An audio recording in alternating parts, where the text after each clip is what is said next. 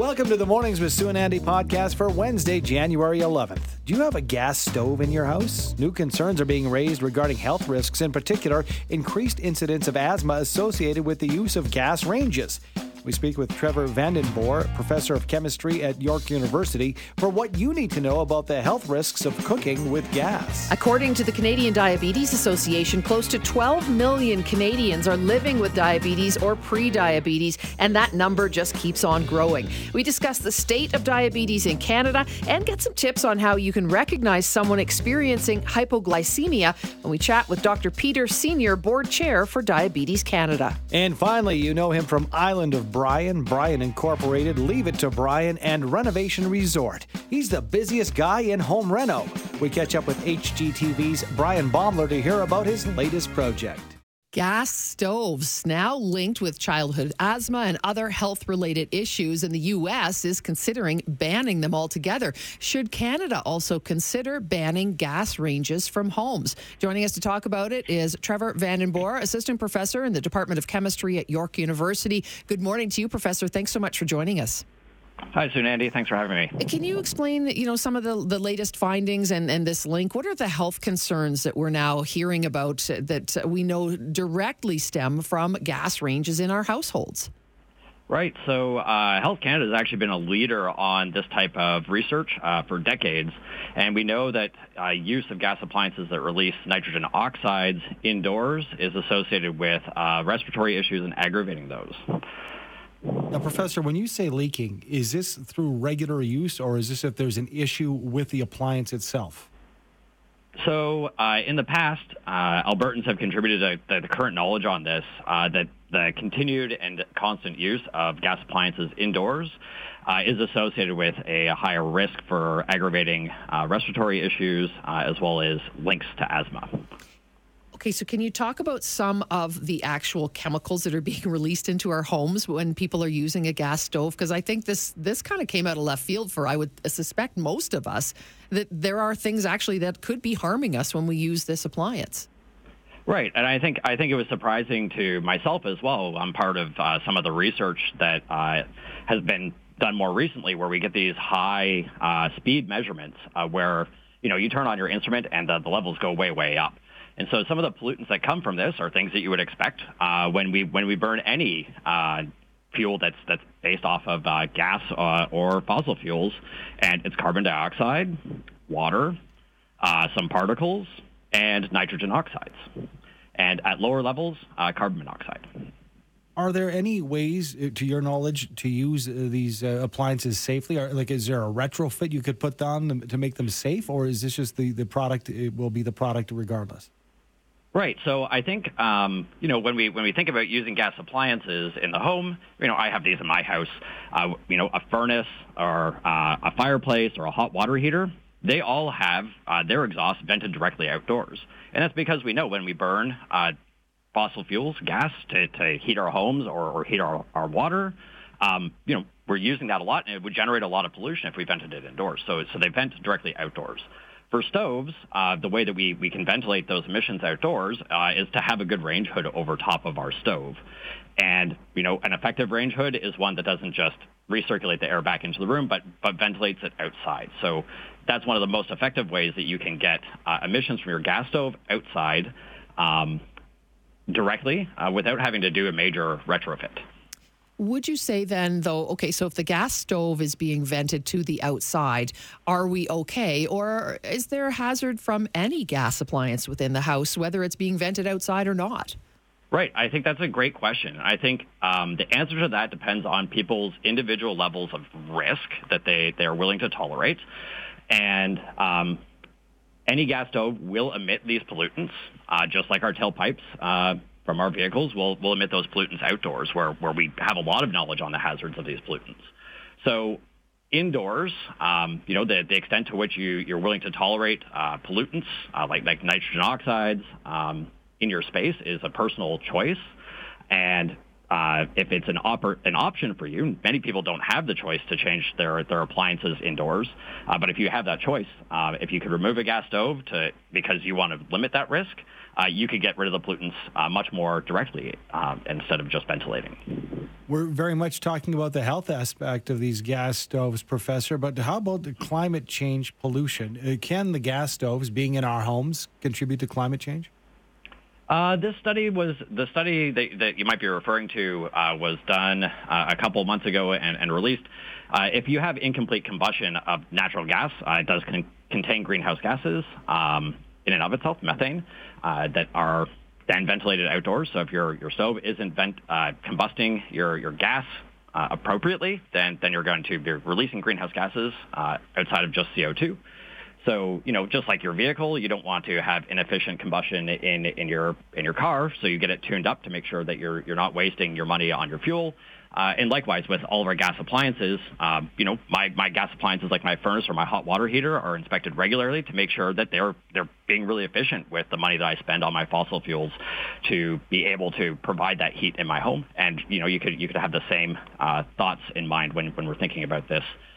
For greenhouse gases coming from gas appliances like your stove.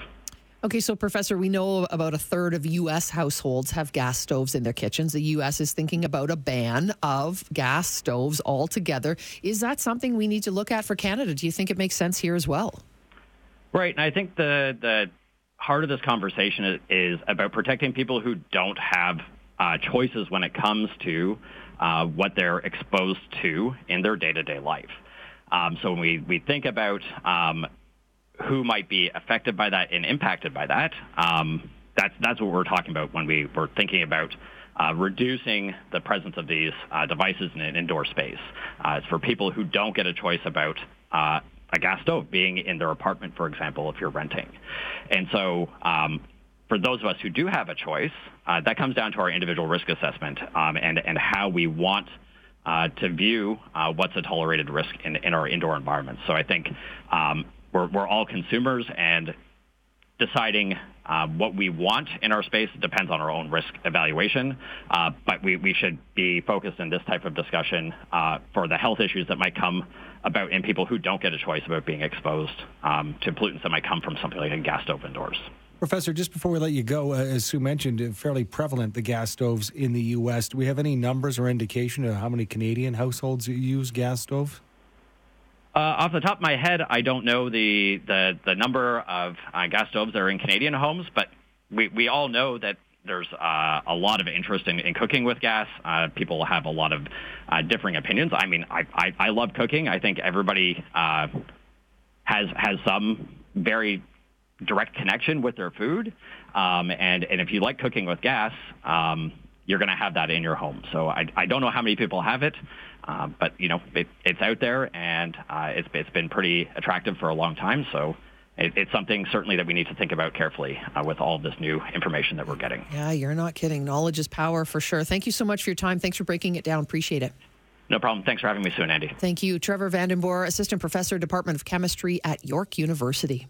Do you know how to help and identify someone who might be experiencing hypoglycemia? With 11.7 million Canadians living with diabetes or pre-diabetes, we need to better understand how this disease impacts people's daily lives. Well, joining us to talk about it is Dr. Peter Senior, Board Chair for Diabetes Canada, Director of the Alberta Diabetes Institute, and a Professor of Medicine at the University of Alberta. Good morning to you, sir. Thanks so much for joining us. Good morning. Appreciate it, the time. It seems, is there a rise in the number of people suffering from diabetes or pre-diabetes in Canada right now? Because it seems so. Yeah, you're absolutely right. It's true in Canada and it's true around the world. But the number of people with diabetes is increasing, and probably by about, it's hard to say, but I think the estimates will be that the rates will increase by maybe 25% in the next 10 years. Let's talk about the signs, because obviously we know that, some people have it at a very, very early age, but some people develop it. What are some of the signs we can look for developing diabetes? So I think people with diabetes, it can be that there are no signs and no symptoms at all in the early stages, and that's why it's important that people see a family doctor or another nurse practitioner to be checked particularly over the age of 40. But some of the important symptoms are people feeling thirsty, getting up to pee it overnight, maybe blurred vision, maybe recurrent infections, and certainly in perhaps younger people, children developing what we call type 1 diabetes, those symptoms along with unexplained or unintentional weight loss, they're very important signs and symptoms. What is the difference then between someone who's experiencing, the symptoms of diabetes or hypoglycemia? Can you only have hypoglycemia if you're diabetic? So in general, diabetes, the problems are because blood sugars are too high, and we call that hyper, H-Y-P-E-R, hyperglycemia. But when we're treating diabetes, we're trying to bring the blood sugars back to normal. And so people who are taking insulin, by injection, some people taking some kinds of tablets for diabetes called sulfonylureas, they might be called diamicron, they might be called glyburide. People taking those treatments, if the treatment is more than they need in that moment, then the blood sugar can go the opposite direction. It can go too low. When our body doesn't have enough blood sugar, then essentially our brain stops working properly, and people can get quite sick quite quickly. How can we react and help someone experiencing hypoglycemia? What should we do if we're an onlooker? Yeah, I think it will be difficult as somebody who's not a medical professional. It will be difficult to know exactly what's wrong if you don't know that somebody has diabetes. But if you've got a friend, if you've got a colleague, you've got a co-worker, it's good if people are able to talk about their diabetes and say, hey, I've got diabetes, I have to take insulin or take these tablets. If you notice me having these symptoms or these signs, if I'm looking a bit pale or sweaty, I seem to be a bit confused, then the key thing is to help them get some glucose. So that could be some candies, it could be a glass of orange juice, it could be a glass of regular pop or milk, a cookie, granola bar, anything like that. And really the key thing for people living with diabetes who take insulin or take these tablets that can cause low blood sugars, we are often saying to them, the key thing is prevention. So stop to check your blood sugar level and always have some carbohydrates, some glucose tablets on your person. But certainly I think it's just accommodating people, making sure that they don't feel embarrassed to talk about this, and I think being aware. But I think if you know that somebody has diabetes and they are sort of slowed down, they're confused, it's almost as if somebody's impaired, like they had drunk too much alcohol, then getting them something with sweetness, some sugar, some glucose rapidly will fix them very, very quickly. Thank you so much for breaking it down. Appreciate your time this morning, Doctor. You are most welcome. Have a great day. You too. Dr. Peter Senior, Board Chair for Diabetes Canada and a Professor of Medicine at the University of Alberta. You can go to diabetes.ca for more. Well, with the launch of QR Calgary, now on AM and on FM at 107.3, we are calling out all of our big-name friends to come on the radio and join us, and today, no exception. So maybe you're planning a home reno in 2023. Maybe you don't know the best place to start or how to get the best bang for your buck. With some expert insight, we are joined this morning by HGTV star Brian Baumler, host of Island of Brian, Brian Inc., Leave It to Brian, Renovation Resort. He's got them all. You see him on HGTV. And he is here with us this morning. Hi, Brian. Thanks for joining us. Good morning. I feel honored and special. Well, we think you are special, so thank you so much for joining us. And you're not only special, but you're probably the busiest guy in home renovation in that world right now. And you've teamed up now with Scott McGillivray for Renovation Resort. So tell us, how many projects are you actually working on right now? I don't even know, to be honest. It's never ending, but I've found a good balance. It's work hard and play hard. So as long as there's balance, it's great. Brian, I've had the chance to meet you and interview you a number of times, something I've never really dug into. And maybe it just, is a bonus for me because I'm not a stalker by asking you this. How did you get your start? And I'm not talking about the Brian Baumler and your family that we see on TV. How did you get your start, and how did you end up where you are on HGTV as one of their number one stars? Gosh, I don't know. Years ago, I mean, I was a private school kid, but I was the private school kid with the blue collar dad. And, after university, I did business, political science, and I was headed for a law degree and decided to go back to my roots and get back on the tools and do what I love doing. And I put all those skills to use and started a construction company after attending George Brown. And that was it. 5 years later, I was watching HGTV, and I thought, look at these guys doing a bit of free work for the hosts, and they get great advertising. So I reached out to a production company and said, hey, I'll come down and do all your work for free for 3 months for the summer in exchange for some advertising. And that got twisted all around, and here we are almost 20 years later with I don't even know how many shows, but I think we're approaching 600 or 700 episodes. So it's been a crazy ride, but it's been a lot of fun. And obviously, you're accepting of change, right? You have to in order to be in the position you're in, and from where you thought you were going to be as a lawyer to now. So, I mean, change can be tough for a lot of people, and we're seeing that with radio listeners. Even you kind of get into that routine, and to switch over from, for example, AM to an FM radio station can be a bit tough. But in your world, change comes at you fast and furious, especially when you were building your resort on the island. How do you deal with change?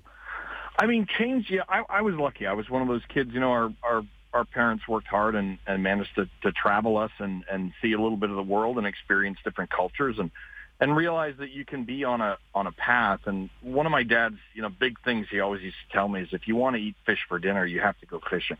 And you've got to fish all day, and you keep casting until, the big one that you want bites. So there's nothing wrong with having a direction and deciding to go a completely different direction and do something different that really interests you. And a lot of people, I think, are stuck in what they think they should do or what others think they should do, or they're trying to, please the masses. And you really have to sit down and take stock and decide what's going to make me happy. What job or work can I do that is actually a hobby and something fun that I'll, express myself and put the work into to be successful. And, for me, that was getting back on the tools and being an entrepreneur and a businessman at the same time. And it's been a lot of fun. It's very rewarding.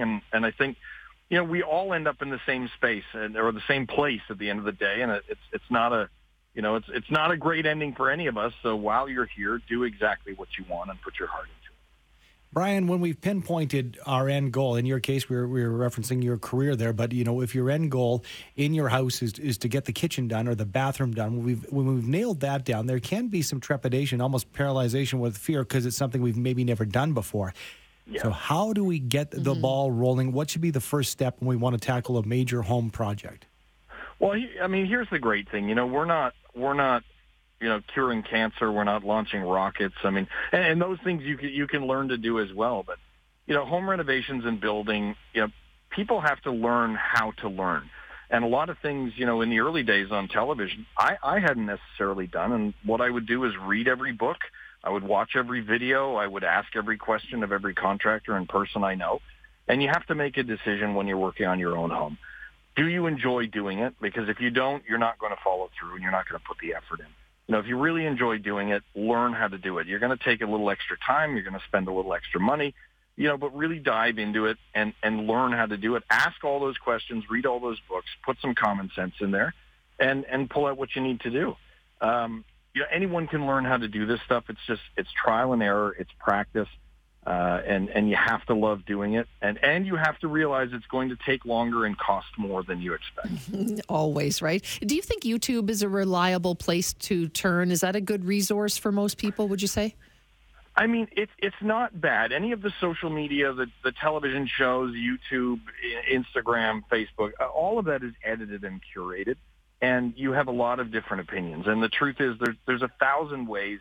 Or there may be 10 or 15 ways to do something properly, but there's thousands of ways to screw it up. And you'll see all of that, on YouTube and social media and what have you. The key is finding the method and finding the way to do things that make sense to you and that will get the job done properly at the end of the day. There isn't just one way to do things, and you have to remember everyone that's read these books, made these videos, they had to learn at some point, and they got to a point where they felt that they were competent enough to share content and teach other people. you can be one of those people. Absorb all of that content and just put some common sense into it. Very cool. We appreciate your time, Brian. Thank you so much for joining us this morning. Well, thanks for having me, and looking forward to get up there shortly. Fantastic. Wait to see you. That is Brian Baumler, HGTV, host of Island of Brian Incorporated. Leave it to Brian and Renovation Resort. There's no show that guy does not host.